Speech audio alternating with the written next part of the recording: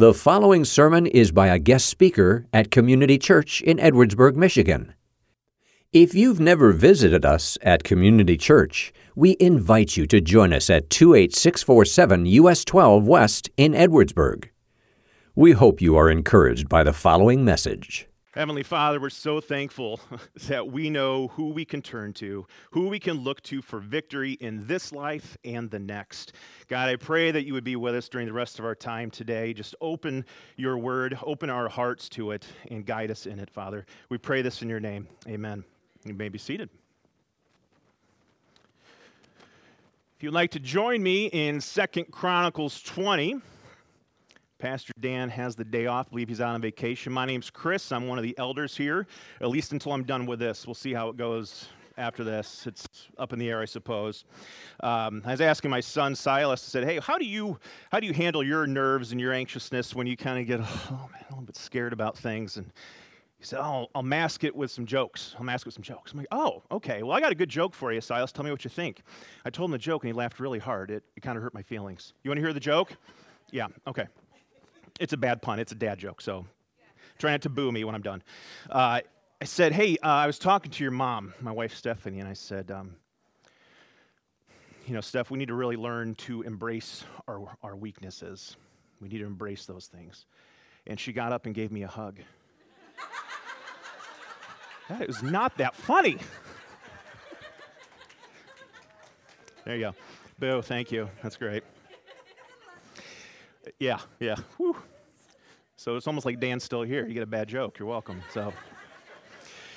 Well, today we're going to hang out in 2 Chronicles 20, and I'm so thankful for the song set that Adam put together because, man, does it just line up perfectly with this passage of Scripture. This contains one of what many would say is the most notable prayers in Scriptures, or one of the most notable prayers in Scripture that has just a lot of good elements to it and things that we can draw from. And it's about a time where someone's afraid. Their faith, their land is under attack. They're scared. The battle is before them. And we're going to see how they respond. But let me give you a little backstory first. First off, in chapter 17 of this, we're introduced to King Jehoshaphat. King Jehoshaphat is King Asa's son. King Asa was a pretty good king, but he had to step aside. He had some foot disease, so King Jehoshaphat kind of steps in while his dad's still alive and helps take over. And he does a lot of really good things that you'll read about in chapter 17. He will put extra forces along the line of the Israel and Judah border. This nation is divided at the time. The northern kingdom, Israel, the southern kingdom is Judah. And so he's going to fortify those cities. So a good military strategy, right? You want to make sure you're sound right on the border where potential attacks could come. The king of Israel at this time is King Ahab. If you know anything about Ahab, one of the worst kings in history, certainly noted in the Bible as one of the worst kings, married to Jezebel. They have a daughter named Athaliah. She'll come into play later. But he also takes down the high places for idolatry and worship. He'll take down the Asherim poles as well. So he does all those things. He really draws God's favor, and he's blessed because of it. He gets very wealthy, very wealthy. His military force just grows and grows. A lot of what you'd call valiant warriors are part of his military crew. And then he also has what you would find is the fear was on the land all around Judah at that time, meaning no one is willing to go and mess with Judah. No one. Chapter 18, a little bit of a kink in the armor. Jehoshaphat's faith, his life does a little bit of this. I think many of us can probably relate.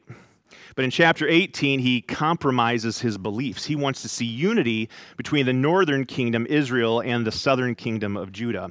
And so he makes some alliance with King Ahab. And he has King Ahab's daughter, Athaliah, marry his son. This is unequally yoked, so to speak. You have a kingdom that fears God and one that doesn't, and yet you're trying to merge the two. And disaster strikes, of course. So Athaliah marries his son, and then he also agrees to go to war with King Ahab against Syria, which has devastating results.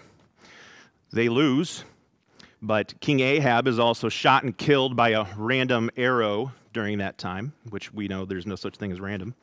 Ahab eventually dies. Jehoshaphat, after the battle, is heading back home and Jehu, one of the prophets, meet him and just tears him up. What are you doing? You shouldn't be living like this. You shouldn't be compromising your beliefs. This doesn't please the Lord. Chapter 19, we kind of go back on the upswing. In chapter 17, you'll read he puts Levites out in the land to teach the law. In chapter 19, he's going to put judges in place to enforce the law, but also gives them specific guidelines by which to rule the land. And if you go through it and look at what those guidelines were, they're very essential for any type of spiritual leadership. So take a minute when you get time and check out those chapters. Then we head to chapter 20, and you're going to see that enemies are going to rise up to overthrow King Jehoshaphat in Judah. Puts them in what he calls a powerless situation. Have you ever felt powerless before? Like there's truly nothing in your control. You can do zilch about the situation. It's very humbling. Very humbling. If you have any life behind you, you probably know exactly what I'm talking about and have your own illustrations that you could use.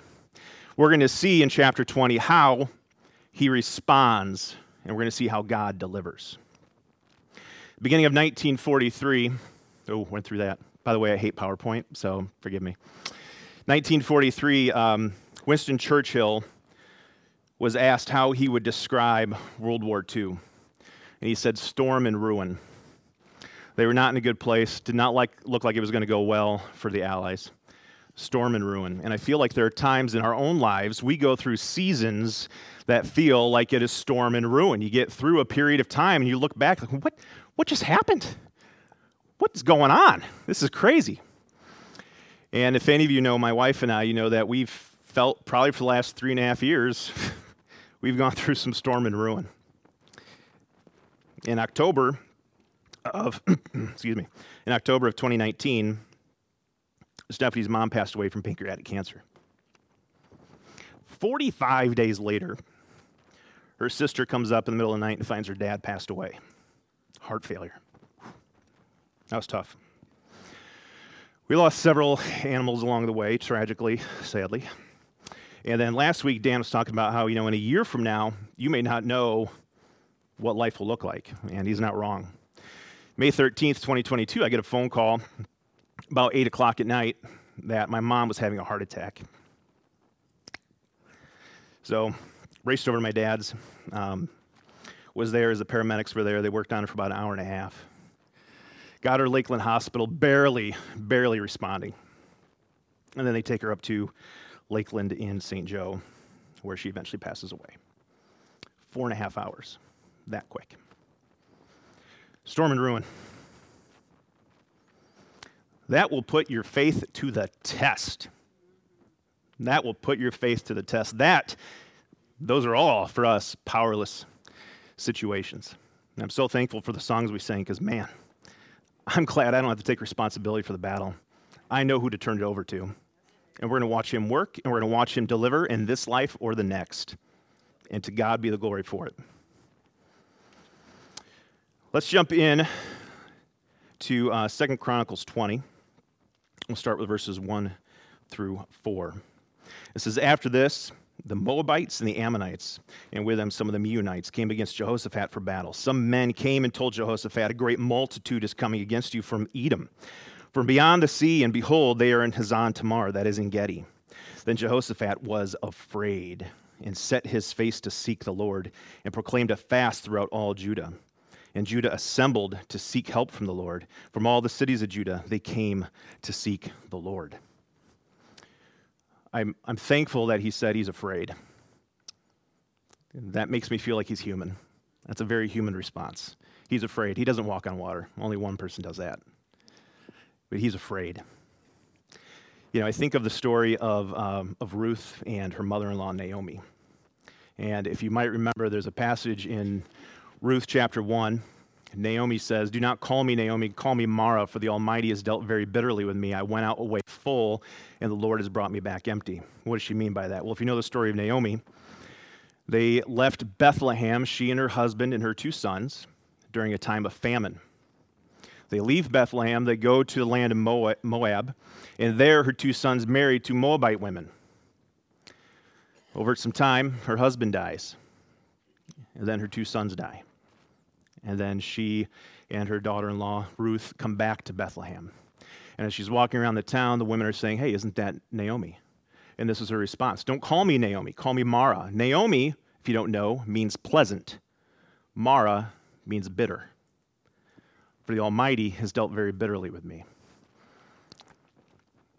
We see this passage in 2 Chronicles 21 through 4. Jehoshaphat was afraid, but what did he do with it? How did he respond?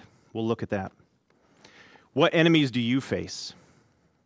What enemies do you come up against that you are completely powerless against? I gave you the example of my mom and her physical health. We have mental health is a problem. Many feel that's not controllable. There's a pastor in Texas named Bo Hughes, and he was diagnosed with clinical depression at age 3. From the time he was 4, he was on antidepressants. He got really sick and tired of being labeled as clinically depressed. When he was a freshman in college, he became saved. He got married. He went into the pastorate. At age 28, he decided to go off his medication. He was going to go through biblical counseling, try and get away from the meds. And when he did, he reverted to the emotional intelligence of an 8-year-old. What about spiritual health? Feeling of loneliness, not even feeling or sensing God's presence in any way in your life. Many don't know, but Mother Teresa passed away in 1994, and in her journal, she wrote many times about how for 50 years she did not sense God's presence working in her life. Not even that he was silent, he just wasn't there. 50 years. You could have relational enemies. Could be your spouse, could be an ex, could be a child, could be a parent, coworkers. Lots of different examples for that.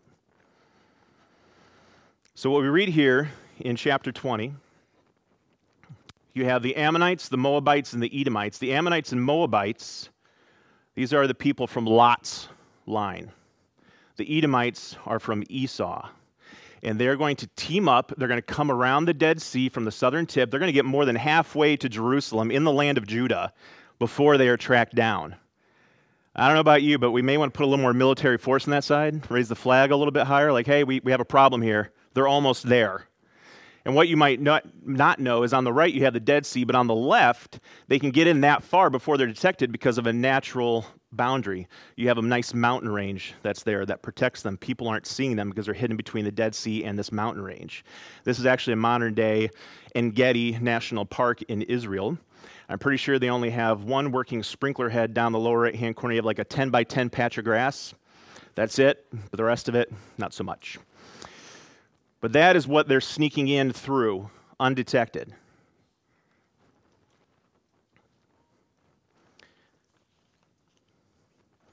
How do we respond when our enemies come up against us? We know he was afraid, which I'm thankful for. But what do we do with that fear? Do we turn to the Lord or do we run away from him? He turned his face to seek the Lord. And I also appreciate he led by example. He pulls the nation together because this is a national problem. It's not just his problem. He's not the only one who's going to die in this. It is a national problem. He led by example. He got them all there. He had women, children, the men. How do you respond when this happens? Sometimes I think we tend to keep our problems to ourselves. I don't want to be a bother. I can't tell how many times my parents would tell me that. At one point in time, my mom went to a doctor's appointment, I think it was in February and March a few years ago, and they found a lump. And so it was about a week before Mother's Day, and we weren't going to be able to join them for a Mother's Day dinner. And so she's like, well, just so you know, I was going to make a big deal out of it, but they found a lump. I was going to tell you guys at Mother's Day dinner. I'm like, oh, that sounds like it would have been an exciting time to tell us terrible news. Like, Mom, why wouldn't you tell me sooner? You should have told me before. I could have been praying for you. I didn't want to be a bother. I didn't want to be a burden. Not that any of you would ever say that to your kids. I said, Mom, I can pray for you. It's okay. You got enough going on. I said, I tell you what, I know you're busy too, so I don't want to bother you with the burden of your grandchildren. So if they have any medical issues, I'm just not going to be able to tell you because I don't want to put that on you. What? You can't do that. That fixed the problem pretty quick. From then on, I kind of had a typed out medical history. I was ready to roll. Let's look at Jehoshaphat's appeals that he's going to make in verses 5 through 13. You're going to notice that he's going to appeal to the promises God has made. He's going to appeal to God's glory, and he's going to appeal to God's reputation, because you need to remember, this is God's people in Judah. The surrounding nations know this. So what are they going to think if Judah's defeated? Puny God. What can he do? We just totally took him out. So God's reputation is on the line. Let's keep reading. We're going to read verses 5 through 13. It says, And Jehoshaphat stood in the assembly of Judah and Jerusalem in the house of the Lord before the new court and said, O Lord, God of our fathers, are you not God in heaven? You rule over all the kingdoms of the nations. In your hand are power and might, so that none is able to withstand you. Did you not, our God, drive out the inhabitants of this land before your people Israel and give it forever to the descendants of Abraham, your friend? And they have lived in it, and have built for you in it a sanctuary for your name, saying, If disaster comes upon us, the sword, judgment, pestilence, and famine, we will stand before this house and before you. For your name is in this house, and cry out to you in our affliction, and you will hear and save. And now behold, the men of Ammon and Moab and Mount Seir, whom you would not let Israel invade when they came from the land of Egypt, and whom they avoided and did not destroy, behold, they reward us by coming to drive us out of your possession, which you have given us to inherit. O God, our God, will you not execute judgment on them? For we are powerless against this great horde that is coming against us. We do not know what to do, but our eyes are on you. Meanwhile, all Judah stood before the Lord with their little ones, their wives, and their children. Let's look at a few things regarding his prayer. One, he touches on in verse 6 is God's sovereignty. You rule over all the kingdoms of the nations. In your hand are power and might, so that none is able to withstand you. Who does he rule over? Just Judah? He rules over all the nations. I've got news for you, church. He doesn't rule just over you. He rules over your enemies.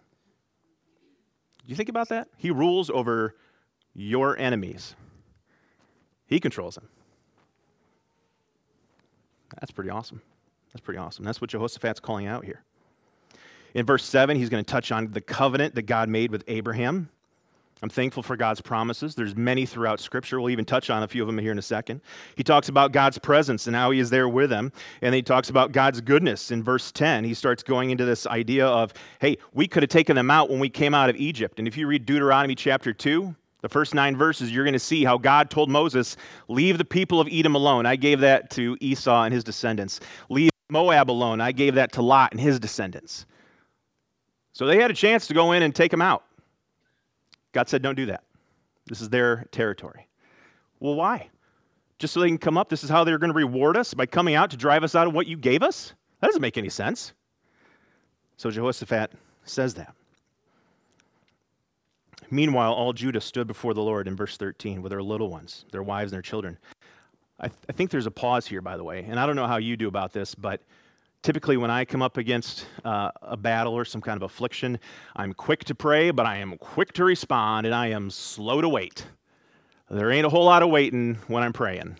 I'm praying, and I'm moving on. I would have prayed this prayer, and like, okay, military battalion A, you're over here. You guys do this. You guys do that. Get the troops where they're supposed to go, because obviously I know best.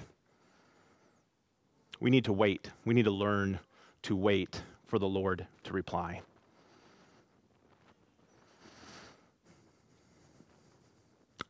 Let's keep going. This says to 17. We're actually going to go to 23. We're just going to knock this out. I'm going to do this. Here we go. And the Spirit of the Lord came upon Jehaziel, the son of Zechariah, son of Benaiah, the son of Jael, the son of Mattaniah, a Levite of the sons of Asaph, in the midst of the assembly. And he said, listen, all Judah and inhabitants of Jerusalem and King Jehoshaphat. Thus says the Lord to you, do not be afraid, do not be dismayed at this great horde, for the battle is not yours, but God's.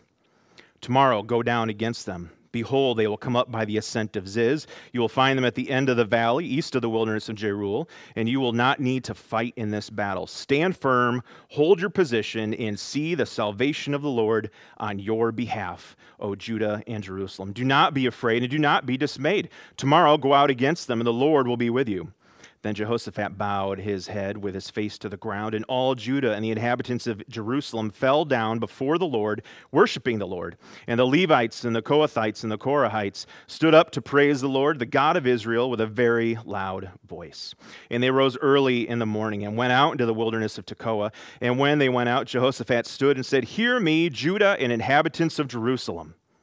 Believe in the Lord your God, and you will be established. Believe his prophets, and you will succeed."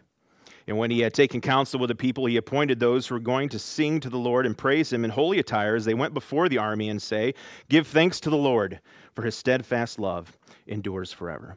And when they began to sing and praise, the Lord set an ambush against the men of Ammon and Moab and Mount Seir, who had come against Judah, so that they were routed. For the men of Ammon and Moab rose against the inhabitants of Mount Seir, devoting them to destruction. And when they had made the end of the inhabitants of Seir, they all helped to destroy one another. During these afflictions that we come up against where we feel powerless, I think that's when we're really going to see what our faith is made of. We'll see how firm a foundation we really have and where we're going to turn. He turned his face to see the Lord. He led by example, and he put it in God's hands. That's a hard thing to do. That's a hard thing to do sometimes. But the Lord responded and gave him the message of stand firm, hold your position, and see the salvation of the Lord on your behalf. Wow, that had to be awesome. That had to be so encouraging. What do they do as soon as they get the message? They praise the Lord. They stop and they worship. By the way, they didn't win yet. They worshiped before the battle was over. Do you notice that? I think that's something I probably struggle with when I come up against hard times, when I come up against affliction in my life. Even in the midst of the affliction, I need to praise God. And I struggle with that. That's a hard one. I want to praise him for deliverance. I don't necessarily want to praise him for the battle. But I'm going to tell you, friends, the work that God will do in that battle in your life is going to be transformative. You won't know it when you're going through it, but it will be transformative. I guarantee you. You cannot come out of that unscathed. I think the other thing I really like about this passage, aside from that, is not only, if you keep reading further down the road here, when they go in, they get all the material after all these guys have died and killed themselves. They're able to go in, they get all the goods, they take them out, and they spend time to worship again. So they got worship before, during, and after. I think of Acts 16. Paul and Silas are in Philippi, and they're preaching and teaching the word of the Lord, and they come under attack, and they're beaten to a pulp, and they're thrown in jail. Not just jail, but the inner jail cells, which have special stocks for your feet. And you may not know this. I only know this because I researched it. But they put your feet in these stocks that are made to keep your feet far apart to induce cramping. So not only are you just in jail miserable, but now you're in pain on and off, and you can't stand. What do you do when you get a cramp? You got to stand up and loosen it up. Somebody come alongside and punch you right in the thigh. I always volunteer for that position. Nobody ever takes me up on it. But you got to loosen it up, and you can't do that. You're in just a constant state of pain. But they sing.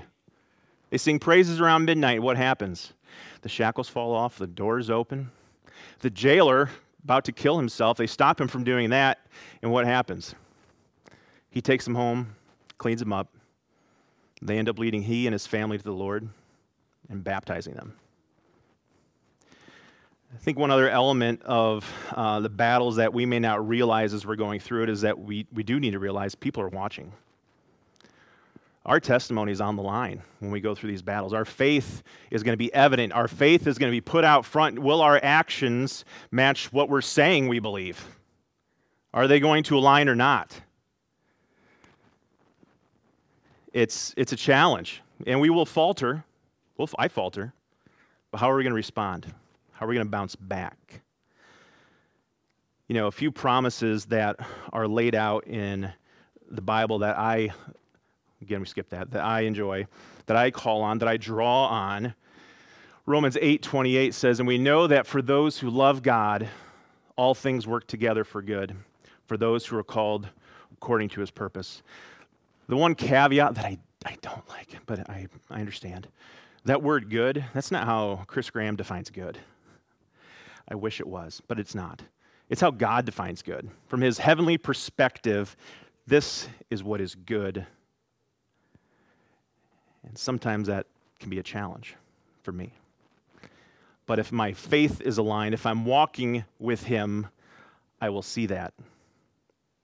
And I can draw on that promise that in the end, it is for his good. One of the other ones I enjoy is Lamentations 3:22-23. The steadfast love of the Lord never ceases. His mercies never come to an end. They are new every morning. Great is your faithfulness. So you have a couple in here. Steadfast love of the Lord never ceases. His mercies never come to an end. Wow. I'm so thankful for that. That is awesome. That is so encouraging. Some people ask me sometimes, hey, through those hardships that your family have gone through for the last 3.5 years or so, how did you see God in those things? We talk about God being good. How did God deliver in that? I'll tell you a couple things. First off, I want to say if you're not looking for God in your battle, you're not going to see him. If you're not listening for God, you're not going to hear him. I think it's another important reason to have godly people around you. Jehoshaphat called on the nation of Israel to respond. They did. Who are you calling on to respond?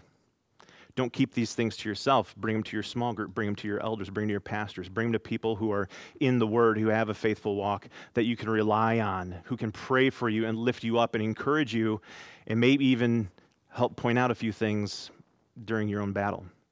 Because I think oftentimes it's easy to miss when something's happening, but then we'll get through it and we'll look back and, I didn't even see God doing that. That's incredible. And you just feel so much more encouraged to know that his hand was in it. So how did I see God moving during my mom's passing, for example? I would say there's a few things that came out of it. One, I was there in about 10 minutes to my parents' house, but there were already a couple volunteer firemen there because they have neighbors who are volunteer firemen. So thankful for that. Two, I'd say the timing. We just put our kids to bed. I left my phone upstairs, and as soon as I sat down, my phone started ringing. If it was 30 seconds earlier, I wouldn't have got it at all. I wouldn't have seen it. So I would have missed that. I'd say mom wasn't in physical pain. That's a blessing, for sure. Mom's in heaven. That's a blessing. We were faced with a pretty difficult decision during this whole thing. We were up at Lakeland and St. Joe, and the doctor came in and they told us, hey, just so you know, it's going to be a hard conversation. Mom was without oxygen for 20 minutes. So if mom survives, she's not going to be the same woman. You got a 90% chance she's brain dead. So would you like to make her comfortable until she passes, or try and go forward with surgery and see if we can remove the blood clot in her heart? But after you get that dealt with, you also have a blood clot in her lungs that we have to deal with. I can tell you that is not a conversation I would wish upon anybody to have with their parents. My dad, married to my mom for 41 years, has to make that call. What do you want to do? And you can imagine the turmoil. Just the angst in his own mind of, I don't want to have any regrets. What if we don't do it and she would have been okay? What if we do it and she dies on the table? What if? Well, as we were having that conversation, mom had her second heart attack and she died.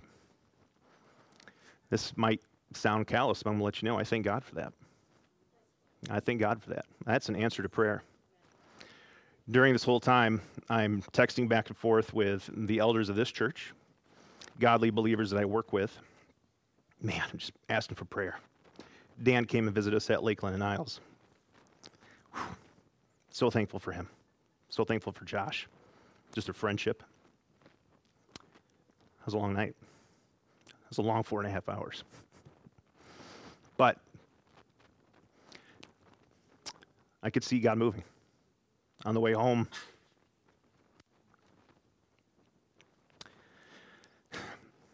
from Lakeland after she passed, my dad and I are even talking about it. He's like, man, I So thankful that God answered. I'm so thankful that we didn't have to make the decision.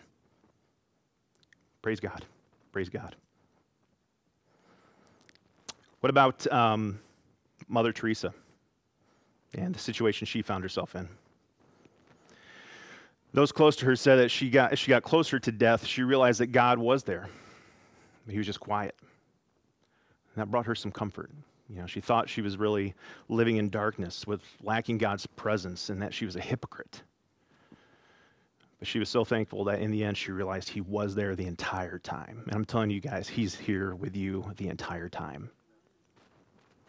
That pastor who decided to stop taking his medication went back to acting like an 8-year-old. He's getting better, by the way. He did say that he discovered through his challenge that the Lord was not as intent on taking away the pain as he was on teaching him to trust God through it. Did you hear that? He's not as intent on taking away our pain as he is on making sure we learn through it. We learn to trust him. We build our faith through those times. We had our marriage conference last weekend. We had a great time. We learned a lot. It was very helpful. It was great to get to socialize a lot of our friends there. And there's a quote, and if you were there, you probably remember this. They said, God will not protect us from what he will perfect us through. God will not protect us from what he will perfect us through. I don't know what God's perfecting you through right now. I don't. Where do you turn when things get rough? Where do you turn in your moment of affliction? Do you turn to seek the Lord? Do you go out? Do you try and ask yourself in there, where is God in the midst of this? If you don't, find people who can do that with you. Find people who can do that with you. How about the fact we need to worship throughout it? Through the good times and the bad, worship throughout it. Turn to your knowledge of God. Turn to your knowledge of who he is. If it's not very strong, if you don't have a good foundation, work on it. Get in it. We're in a battle, folks, and we need to arm ourselves, and we arm it with the truth of his word, our faith, our trust in him, surrounding ourselves with believers who can sharpen us, who can make us better, and grow us towards him. And he's going to do it through challenging times as well. Don't suffer in silence. I think back to that passage in Ruth with Naomi. She referred to God as Almighty. Did you catch that in that verse? She referred to God as Almighty. The Almighty has dealt harshly with me. If you look at the original translation, that word is Shaddai. Isn't that an Amy Grant song? El Shaddai, is that right? You got to tune that out. Maybe later special music?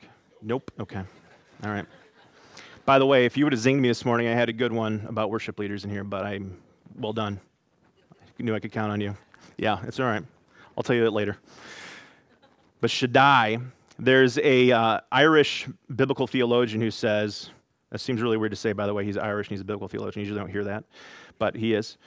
He wrote a book called The Scenic Route Through the Old Testament, and he said that Shaddai, it's the characteristic of God that means he's at his best when we are at our worst. Naomi had gone through famine. She had gone through loss, bereavement, doubts, goodbyes.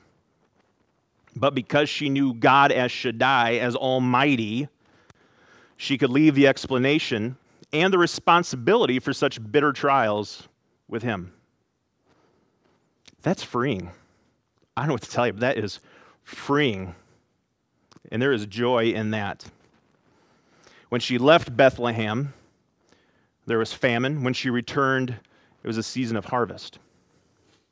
Sometimes even these difficult afflictions that we face provide new opportunities, a fresh start in a lot of ways.